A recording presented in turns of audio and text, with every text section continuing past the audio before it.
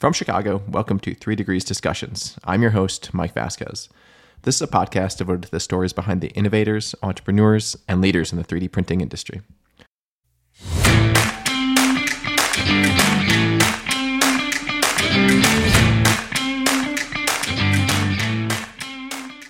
We got contacted by CalRAM, actually, who was doing a project with Northrop and some other folks, and wanted to know if we had the capability to service finish TIE 6.4. So we were like, oh, yeah, absolutely. I mean, we've been doing TIE 6.4, air engine compressor blades for 20 years, so no problem. We were maybe a little flippant in that response because these were TIE 6.4 EVM components, right? And we were used to, precision milled components coming with probably a 1624 micro-inch RA. So when these bars came in that looked kind of like, I don't know, honing tools or something, we were a little shocked. That was Justin Michaud. Justin is the CEO and president of REM Surface Engineering. They specialize in finishing manufactured parts and joins the show today to talk about the history of the company as well as their work in 3D printing. Justin has worked in all segments of the business and has specific domain expertise in the metal AM industry, the wind turbine gearbox OEM and repair industries, and the general gear industry. Justin serves in the American Gear Manufacturers Association Immersion Technology Committee and is a graduate of the University of Notre Dame. Before we get started, head over to www.3degreescompany.com and subscribe to the podcast. Remember, you can listen to the show anywhere you download your podcast, including Spotify, Apple, Amazon, or Stitcher. All right, Justin, thank you so much for joining the show. Excited for the conversation. I think we've got a lot of ground to cover in this episode. So I like to, as you know, get started in the very beginning with kind of where you got your start kind of growing up. And I think in this case, we've got kind of a family story to weave into your own career story. So let's jump in there from the beginning.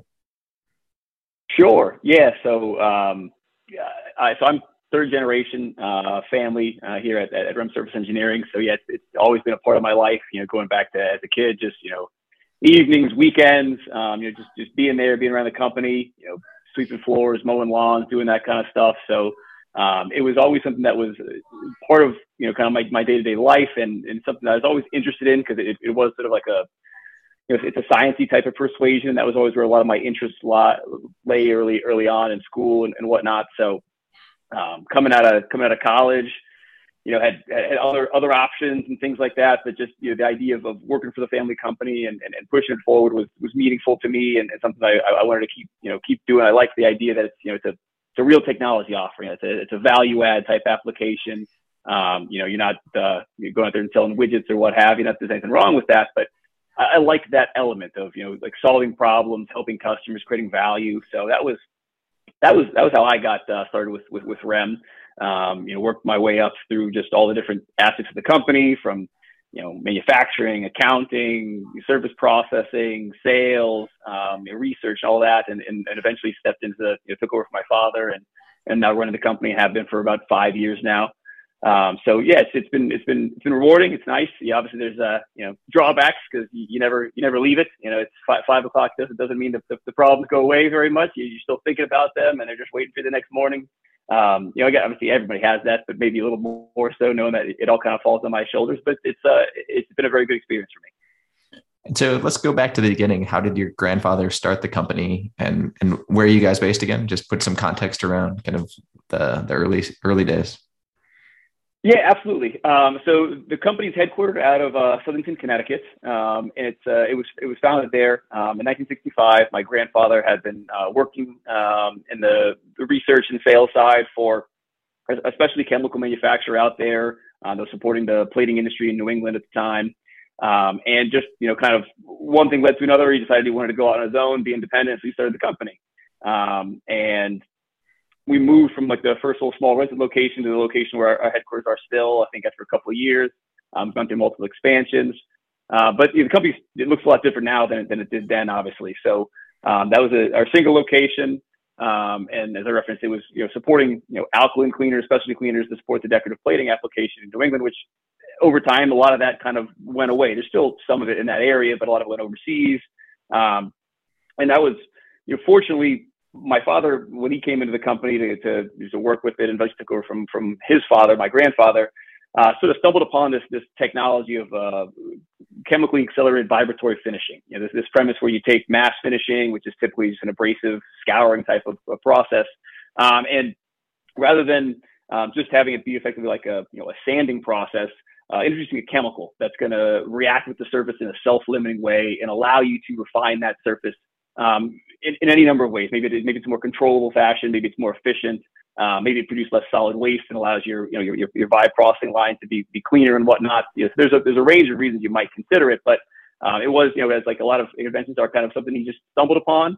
And over the course of about 10 years, we pivoted almost entirely away from alkaline cleaners to this being what we do now. And it's been from my time in the company, it's all we've done. Like we don't do anything really with the plating industry anymore. We don't support any of the decorative applications, with the US penny or things like that, which is something that was a big part of our past. It's crazy. I mean, you evolve so much as a company. But it's been a really unique journey. You started with a lot of decorative applications. We still do a lot of that. It's still a very big part of our business. We do all of the pre-nickel chrome plate finishing for like Snap-on and Stanley Black & Decker here in the US still. But over time, that technology was recognized as it might have benefits in other applications. The first sort of I'll call engineered applications were bearings and airfoils back in like the late 1980s. From there, we stepped into gearing. Of course, where do you think that started? Racing, because racing will try anything. And it worked out pretty well. And, now it's still a big part of our business, and we just really evolved from there.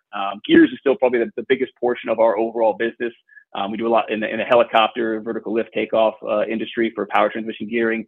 Anything where there's a really, you want to increase margins of safety, or you want to have things like, longer loss of lube operation for helicopters and whatnot. There's an advantage to the process.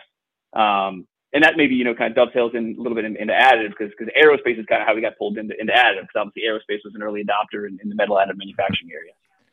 And so we'll get to the additive piece in a second, but like paint a picture for me of kind of what does your factory look like, and kind of how do these machines, like when I step into kind of your offices, your factory, your facility, what do people see, and kind of what sorts of parts do people send? Like, what are the typical parts that you saw people send you in terms of size and what condition? Like, what are they looking to get out of it? Sure. So I should clarify. So obviously, Connecticut is our headquarters. It's our largest facility. We also have our Texas facility, which is primarily our research and development center. We've got a small facility in the Indiana area where we do outsourced processing for local companies, primarily like off-highway, heavy axle, those sorts of applications, just for proximity reasons. And then we got a facility over in the UK, which we've used historically as our access to the European market. We're in the process of acquiring our German distributor to now reestablish a European presence because of Brexit and all that. But so each facility looks a little bit different, but there's some common elements. So with Connecticut being our headquarters, it's where we do the majority of our chemical blending. And it's where we do a lot of our, if you will, kind of like serial production, outsourced processing. So we do business with two ways with customers. So we'll install technology at their shop floor, depending on whatever their needs or applications are and what fits their overall production scheme. And then we'll support them from the initial technical process design side, but then supply ongoing consumables, so the chemicals, the media, and what have you. So, and I can go to the process if it's interesting a little bit later, but so that's one side. Another side is that people will send us parts and we'll execute that for them, right? So really, it's kind of customer dependent. Sometimes folks will do a bridge to installation. They'll process first, get comfortable with technology, let us sort of work out any kinks for their specific parts, and then put it on into their shop. Or sometimes that's just better for them overall. They don't want to make a capital investment, or they don't want to take on the quality requirements, et cetera. So Connecticut has all of that. So you'd have your large chemical blending takes, things like that. You'd have a relatively large job shop facility with range of vibratory bowls ranging from small, less than 1 cubic foot, up to like 20 cubic foot capacity. And you have warehousing and shipping, receiving, and we've got our office, and we've got our accounting situated there, just because it's kind of the largest facility. If you go to Texas now, you're going to have a lot of that, but it's going to be in different sizes. We're not looking to do production runs of chemical blending. We're typically doing stuff just for our in-house uses there. We've got a fairly large outsourced processing capability there. So again, you're going to have a number of vibratory processing bowls, but you also have some of the more kind of experimental type of equipment. You have drag finishers there, centrifugal disc machines, higher energy applications, and that's also where we have installed our some of our newer technology that comes along with the additive side with some of the chemical polishing. Which is pure chemical. So you have some large fume hoods and small fume hoods, because there you're not utilizing this sort of chemical mechanical type of applications, pure chemical dissolution, that we've done some customized work on and has some interesting advantages. So those are kind of you see just similar flavors, but different applications and a bit broader.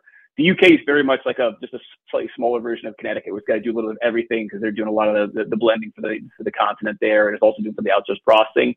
And then Indiana would be sort of just like a bit more of like a smaller version of Texas, and that they're not doing any of the R&D. They're set up just as a production shop. So they've got, like 15 different, like relatively large vibratory bowls there, and they just run to specific set processes, and very much more, kind of like serial production type stuff. Whereas Connecticut and Texas, you have some of that, but by and large, you've got a lot more variety. You're seeing a wider range, sort of higher mix, low volume applications coming through there. So I imagine there's quite a few variables in the process, right? Like there's the chemical piece, whatever the chemical composition is. I assume you kind of match that up to the material. So if material X doesn't like particular solvent, that's probably good for you. And so it helps with the agitation part. But then I'm guessing you have the media and shape and frequency, or kind of how fast you're mixing or kind of density that you're mixing. Are there others that are kind of like from a recipe perspective, whenever you get a new part in, kind of what do you think about in terms of modification to your process to meet the customer's needs?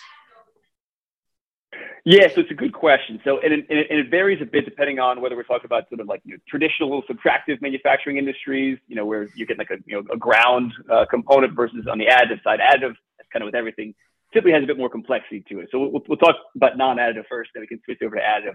But yeah, you're 100% right. So in general, like process chemistries, whether we're talking about the chemical polishing or the chemical mechanical polishing, are typically alloy mats. Sometimes it's alloy family. So like some like the lower stainless steels, 17.4, 15.5, 304, those will all work in basically the same process chemistry. As you then step up some of your chemical resistance and whatnot, because we need to react with the surface, right? So chemical corrosion resistance, et cetera, creates a little bit more challenges. So as you step into like a 316, or you get into some of your super alloys, you're getting into different type of compounds. Obviously, carbon steels, very different chemical formulation than titanium. So, that is one of it's a good thing and a bad thing about technology, that we're very specific in that regard, which means that you're getting a fairly tailored solution when you're working with us. But the bad thing is that, like, if you've got a new alloy we haven't worked with before, okay, we might be able to figure out something quickly. We might not, right? It might be a fairly involved undertaking to develop, especially, again, if you're carbon steel, it's probably not going to be too hard, right? But you're getting into like these super alloys, these high hydrogen resistant type, high temperature or refractories. Those become more challenging and typically a bigger effort to develop a capability set there.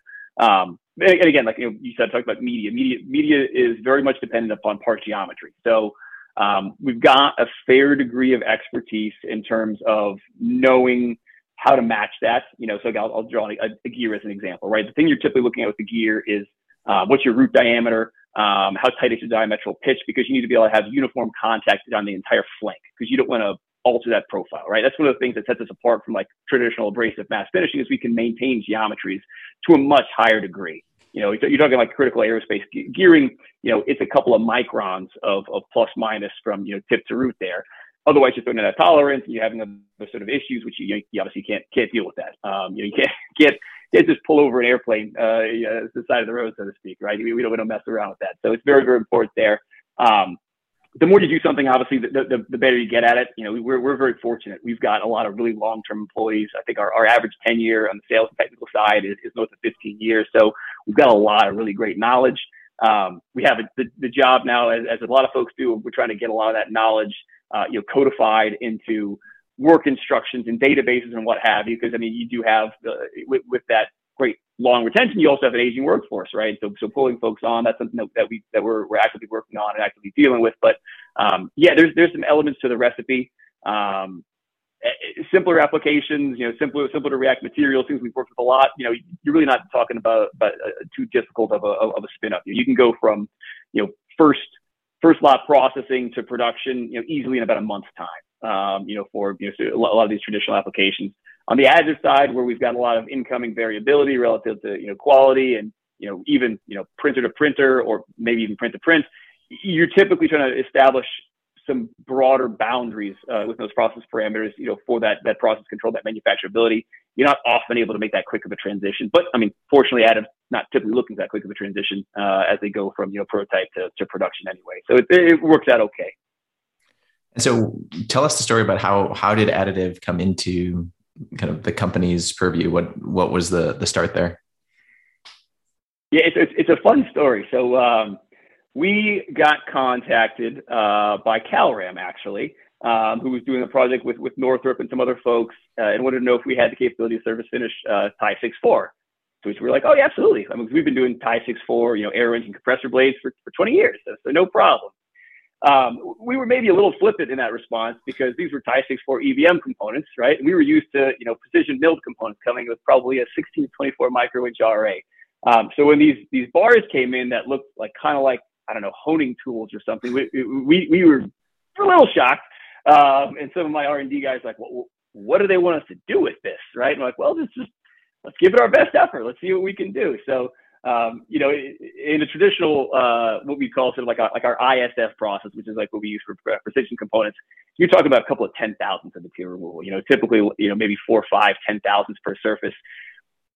That was not going to work with this, 1600 micro-inch RA Tie 6.4 fatigue bar.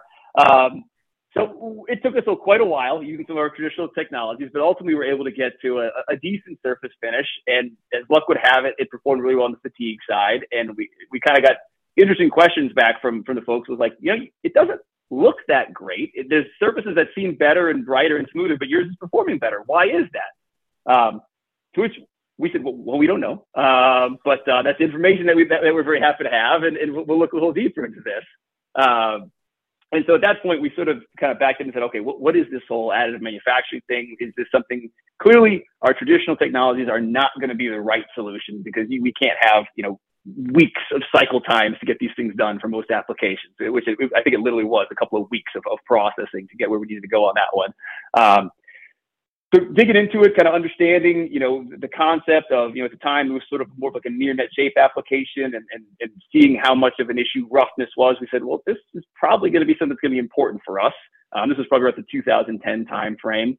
And so I wasn't CEO at that point in time, but I was working a lot with the sales and the R&D team and overseeing operations, and sort of said, hey, let's spend some money on this, right? So we pulled on an R&D guy who spent about 50% of his time just looking into ways to how can we cut these cycle times down? How can we deal with this? And focus really heavily on titanium. And that's really what kind of opened up this chemical polishing, which is really it's just a derivation of chemical milling. We're trying to make it a bit more precise, a bit more focused on you're remediating some of those micronaut features on the surface, flattening the surface as much as possible. You're really getting rid of that granular roughness that you see in those powder bed type components. And that, fortunately, we had some good success there. We really, probably over the first 5 years, that's probably what we did about 90%, which is Tie 6.4. And built a little bit of a reputation there, got in some technical publications and some conferences and, started to be recognized as, someone that maybe you could look at for a surface finishing solution. And around that time, that's when Dr. Diaz came on board, who's now, our lead AM scientist and really, at this point, kind of a recognized expert relative to both, surface classification of AM surfaces and this chemical or chemical mechanical polishing. And, from there forward, we've really expanded a lot. It's gone from being something that we just did, a bunch of fatigue and tensile bars for probably the first 5 to 7 years to now it's a meaningful part of our business, one of the top 10 industries that we work in. That's awesome. And so as the additive industry kind of matured, or not, I mean, it's not mature by any means yet, but kind of were there kind of, how do people find you? I guess, like, what were was it word of mouth? Like, was it particularly like, hey, like E-beam and Tie, like there's not that many people looking around. So like, did you talk to other people? Like what was the start of that kind of part of your business from just a growth standpoint, right? Like as a business, like you're trying to grow this new part of it. Kind of what was your strategy to grow that particular sector? Yeah, I mean, we were fortunate to trade on some of the reputation that we had, with the traditional aerospace type applications. So, we had some like, the Pratt & Whitneys of the world and folks like that reaching out to us for projects, and they were in they were in their own qualification perspective at that point in time. So it was a good fit. They weren't looking for us to just, give them a plug and play solution. They wanted to do a little bit of research. They wanted to understand how the service finishing process would affect things. And that was really what we did a lot of. Once we started seeing some of these technical benefits, that's really where we always benefit. I mean, if we're not giving it a technical benefit, we may not be the right solution. In some cases, yeah, we can give you some cost advantages. It's typically not as simple as, oh, it's cheaper. It's normally going to be like a total cost of ownership or a total manufacturing process consideration. So it's not like you're not coming to us just kind of as a drop in, right? You come to us because you have a reason, you need a solution or something. When we started seeing some of that, we started going to the traditional route of some trade shows, looking to get involved with some the technical committees and things like that. And we were lucky because the additive industry it's really vibrant in that space. I mean, it's really open. You've got a lot of, presentations of new technology and research that is truly new and novel and actually is something that's more than just, I've got a new machine tool or whatnot. It's not, I love the gear industry, but it's not like that. I mean, and understand, it's been around for 80 years or more. I mean, it's very mature. You're coming on board with a new technology like us. Even though we've been doing it now for 25 years, they still kind of look at the new technology. And a lot of people look at it like, oh, why do I need it? I can grind it. I can adjust some other things, like face width or things like that. And I don't need it, right? So unless you really want to have a new design, folks aren't looking for us there. Whereas in additive, there's a definite need, right? Everyone's trying to figure out how to make parts and how to make, higher criticality parts and what have you. So there's much more openness to that. And that really, it yielded a very nice environment for networking with technical individuals, engineering leads and what have you in both the government and the private sector. You spend enough time with folks, you gain some credibility, you work some projects, and you can get a nice little flywheel effect going. And that's kind of what we're seeing right now. The tricky thing is you don't get forecasts in the additive market like you do in the traditional marketplace, right? So we're always fighting that battle of man, we got a pretty big project backlog here, so we bring some more folks on. We're always kind of juggling that. We're probably always maybe a step or two slow on adding staff in that regard, but it is a nice dynamic in the AM space that you do have this open technical exchange and this real incentive, I think, from people and a desire from people to want to share information, at least to a degree and advance the industry overall. And you mentioned in kind of some early kind of correspondence that SBIR and was a part of that strategy as well, in terms of you have your core business that has been established around for 20 years, additives a little bit new, and you've got kind of a foothold. And then there's even other research or other types of areas that you want to explore and kind of augment with the SBIR program. So for those who aren't familiar, I actually just submitted my first SBIR 2 weeks ago. So I think having gone through that process. Very nice. Congratulations. It's not, it's an undertaking. It's not trivial. So, so maybe just take a step back and kind of tell people what it is and then how you guys approached it and kind of how it's worked for your business.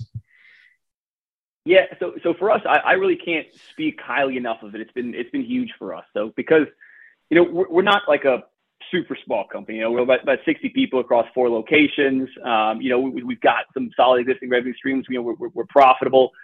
So we don't need SBIRs necessarily to survive, right? We're not, waiting for that next seed funding round like a lot of entrepreneurs are and what have you. And that's, that's a route that people can take, right? It's a challenging one for sure. Nothing but respect for folks that are doing that.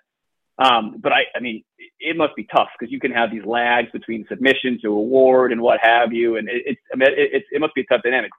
For us, winning SBIRs has been the vehicle by which we've been able to expand our technology offerings. And I mean, really, we wouldn't be doing half of what we're doing today without them. So in that sense, I think we're a great poster child for that. We talked about, TIE was the first thing that we had some success with. We had some pretty good legacy capabilities in TIE from the subtractive market. It wasn't something that was a massive part of our business, but it was a capability that was there. We had very little in regards to addressing super alloys, so Inconel 625, Inconel 718 and what have you. I mean, we've done a little bit here and there, but it was not a core competency. And so just, through some of this networking and being a part of the industry, technical exchange and whatnot, we got connected up with Paul Gradle from NASA Marshall. I know you've interviewed, and he's a great guy, really, really advancing the industry and really doing a lot of good stuff. And so he'd seen some of the presentations, he'd seen some of the data with the titanium. So he was like, hey, this is great. I got some Inconel 625. Can you do it for that? We're like, well, we'll give it a try, but I really don't think it's going to be a great result. And so we did a little bit of small projects with them. And there was enough, he had enough directional belief in it that, we found a SBIR call that was a general fit for our technology. And we were fortunate enough, this is back in 2018. And we won our first SBIR. It was a phase one, just solely focused on Inconel 625, trying to find as we call it, the optimal finishing technique. And we weren't necessarily focused on just our technology. We looked at electropolishing, we looked at like standard chemical milling. We were still kind of early in our chemical polishing days at this point. And then of course our traditional kind of chemical, mechanical type applications. And ultimately, we coming out of that, it really sort of validated what we thought was maybe what we need to do, was sort of a combinatory approach where applicable, where we'll do like that chemical polishing type application to get maybe 60 to 80% of that roughness reduction you're looking for, get rid of a lot of maybe that granular surface, maybe the contour zone, you got a lot of porosity packed in there. And then if you need more, then you move into that chemical mechanical finishing, where now you can flatten out some of that waviness that's on the surface that you don't see in subtractive parts and what have you. So that was a great experience for us. It was, as I'm sure you know, it was quite an effort to get all the paperwork side and the documentation side, and just understanding how to do those things, because we hadn't done any of those things. Coming out of that one, we said, hey, this was really successful. We want to do more of this. We brought in a guy who had worked at NAVSEA for a while, running their SBIR programs, and we couldn't do it without him, without question. I mean, navigating those waters, it's a big thing. But fortunately, we've gone on. So like that phase one went to a phase two. We expanded our capabilities then to have 718, a little bit of Haskell-AX, and some novel alloys that NASA's working on, JDK75 and NASA HR1. But there's some side projects on some of their copper alloys, GR-COP2 and GR-COP84, which at that point wasn't a SBIR, just some IRAD and some P-card work and what have you. We knocked out some solutions there relatively easily. At that point, we were really bought into SBIRs. We started looking into what AFWERX is doing. I really like their open call submissions that they have, where they're relatively small, $50,000, 3-month sprint, which is it's a lot to get done in that time period. But it allows you to put out premises for a company like us, who it's a little bit more niche. There's not a whole lot of SBIR calls that are like, give me a surface finishing process for this alloy, right? But with $50,000, like the Air Force will take a lot of shots if you can sort of convey a potential mission need. So we did a phase one focused on some Luma 661 RAM 2 material from Elementum, just because we thought it was an interesting novel material, maybe an alternative to LC10 mag, which is so predominant. That one went on to a phase two with some additional aluminum and titanium alloys. We got a direct to phase two on some Inconel, which is more sort of like almost material offset, like sort of process design strategy focused. We got a phase one recently on GR-COP, looking to optimize that one mainly for like channel applications. It's really, probably, like I said, at least 50 to 60% of our revenue that we're doing in AM is coming from the results of those process developments that we've been able to do, which we wouldn't have otherwise funded. I'm not funding speculative $1 million investment projects. I'm not that big, right? Taking 50 to 100K shots is kind of a big deal for us. We typically only do that if we've got a very defined revenue case at the back end of it. But with SBIRs, you don't have to do that, right? You can take these shots. You can build out these data sets that you don't otherwise have the funding to do. I'm not generating a whole lot of fatigue data in my subtractive industries, right? Customers are doing that, and maybe they share it with me in a paper, maybe they don't. But by and large, everyone's duplicating it. I can generate data sets in these SBIRs, right? We can do these things that we can then publish ourselves and go to conferences. It's really been a big part of where we our path to getting where we are right now. And the other part of it is, it's putting you in the room with people who are decision makers in these platforms, like Paul, like Dr. Benedict with AFRL, and it opens a lot of doors as long as you can do a good job with what you say you're going to do. Sure. And so going back to the some of the technical requirements of some of these projects. So you put it through your process. Can you talk a little bit about how do you measure success? Like what's the actual kind of process of measuring surface area? I've seen kind of profilometers and things like that, but like for some of these additive parts, they're complex shapes. So kind of what are you looking at in terms of look and feel, and then quantitatively measuring some of that? Is it just fatigue, or is it other surface finish aspects? It could be a challenge. So like kind of like looking at it like first from like the traditional industry space. You can normally, like if we're qualifying a process, we're going to have a set cycle time that's going to deliver a set amount of material removal, and it's going to, if we have a known starting roughness, we're going to be able to deliver you a known final roughness, and we'll develop that as a part of like some qualification work and what have you. And because those are super mature processes from the manufacturing side, like what's coming to us, there's generally not a lot of surprises, right? Like that's got a high manufacturability yield. Like you're good there. On AM, different, right?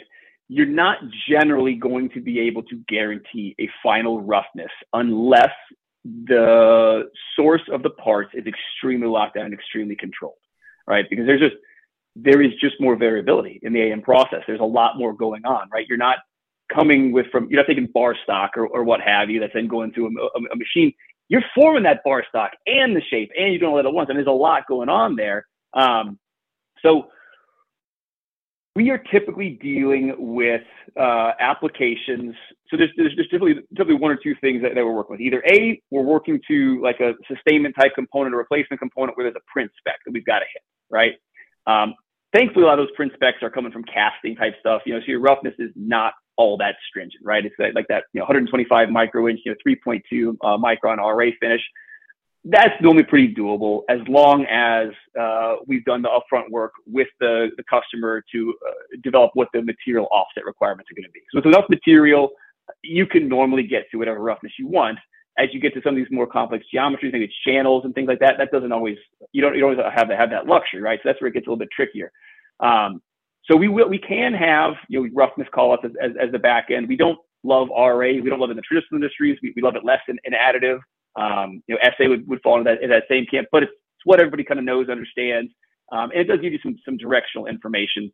Dr. Diaz would talk to you about needing to look more holistically at like surface texture, and there's not necessarily one parameter that you need to consider there, right? Because an additive, you can have a surface that will have, like, let's say a relatively low R rate, let's say less than kind of 63 micro inch, kind of 2 micron type range, a little bit less than 2 micron range.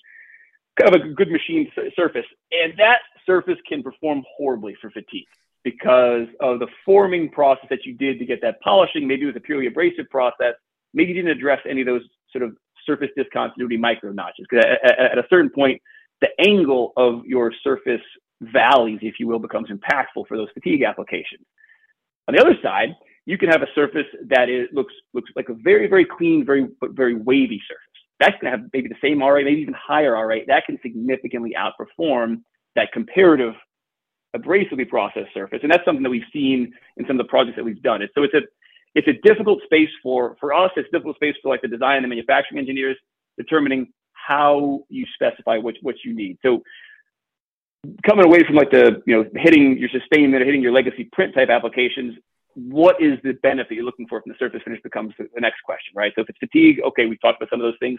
Realistically, the only thing I can tell you for fatigue right now, if you need a specific surface finish to achieve a specific fatigue life, you need to validate that process and you need to lock in that process. And it's going to have to be managed from a quality perspective by a fixed process, engineering revision control and what have you, because there's not right now enough of a data set out there to be able to correlate this surface with these roughness parameters from this type of process to this surface that's from a different process that might even look very similar. Like electropolishing is a funny one for us. We've been a part of a number of studies. It makes a nice surface.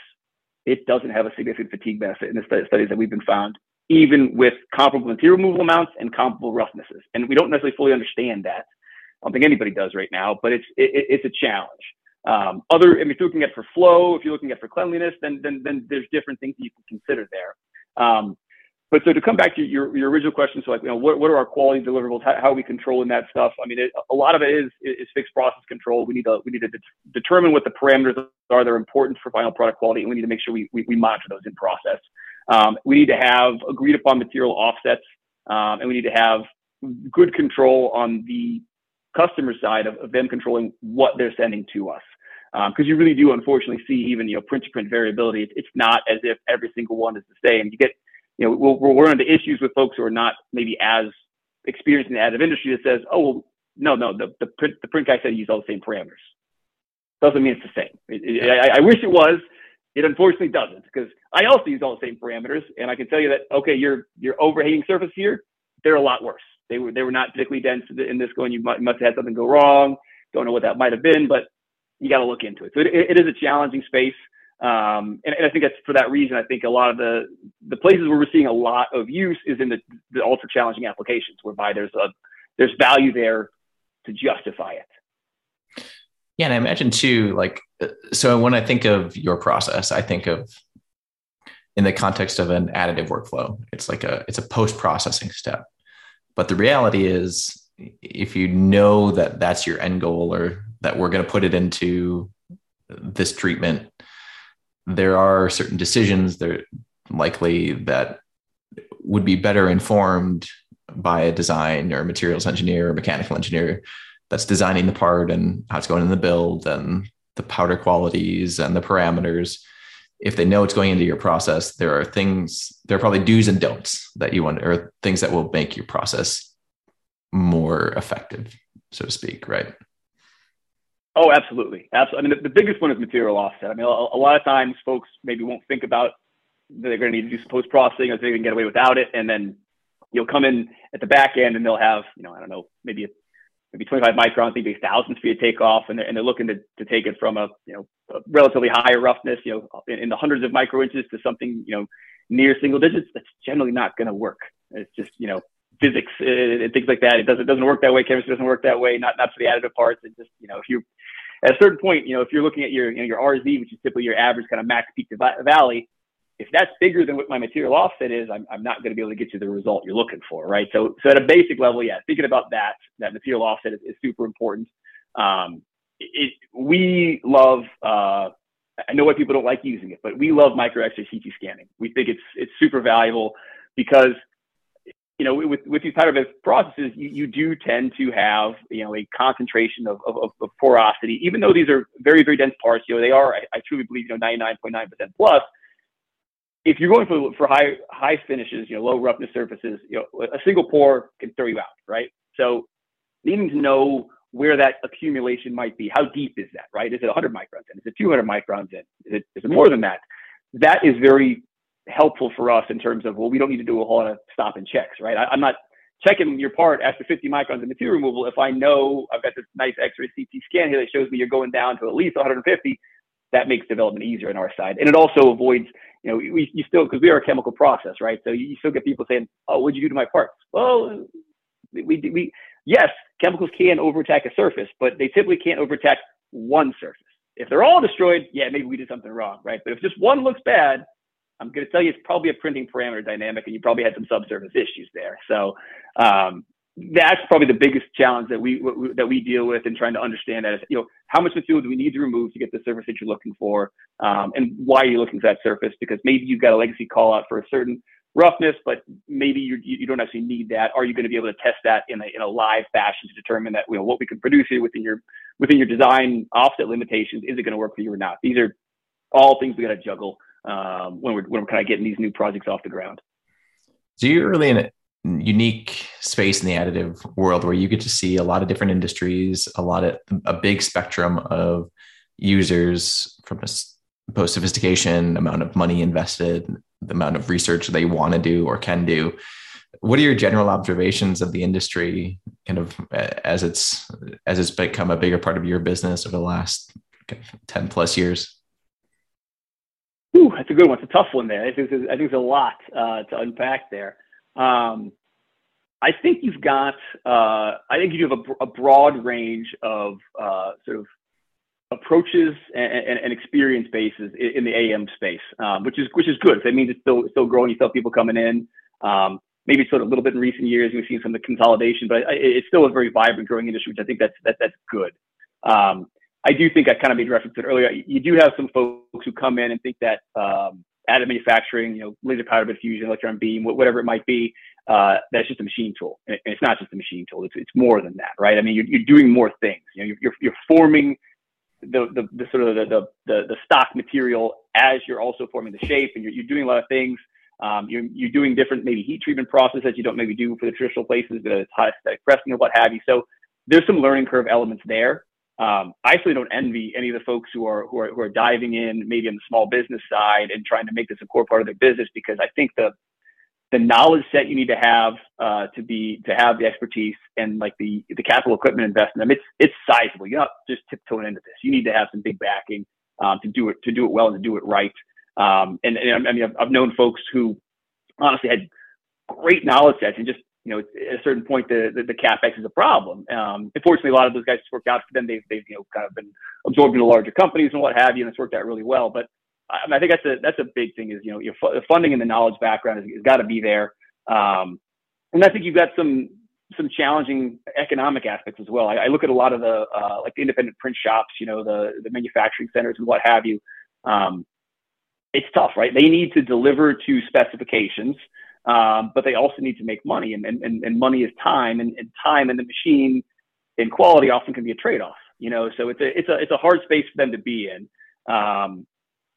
So like I said, I'm happy where I am in. I'm not looking to dive into that world anytime soon. I love working with all of them, and in general, the good thing is that I think almost everybody in the industry is very open, and it's not it's never like really a blaming dynamic, right? If something doesn't go right, if things don't hit expectations, normally we're doing a nice root cause analysis. We're trying to find out where things could have gone better. I do think that there's a lot of development that's still going to come in terms of the machine control, the parameter control, the in-situ monitoring. You're seeing a lot of it. You're seeing a lot of push in those areas, and that's just going to be good for the industry overall. And ultimately, it's going to make it's going to narrow some of the scope of work of what we do down some, which is going to be a good thing though, because it's going to make things more controlled, more repeatable, and it's going to be a broader application set there than maybe what we have right now.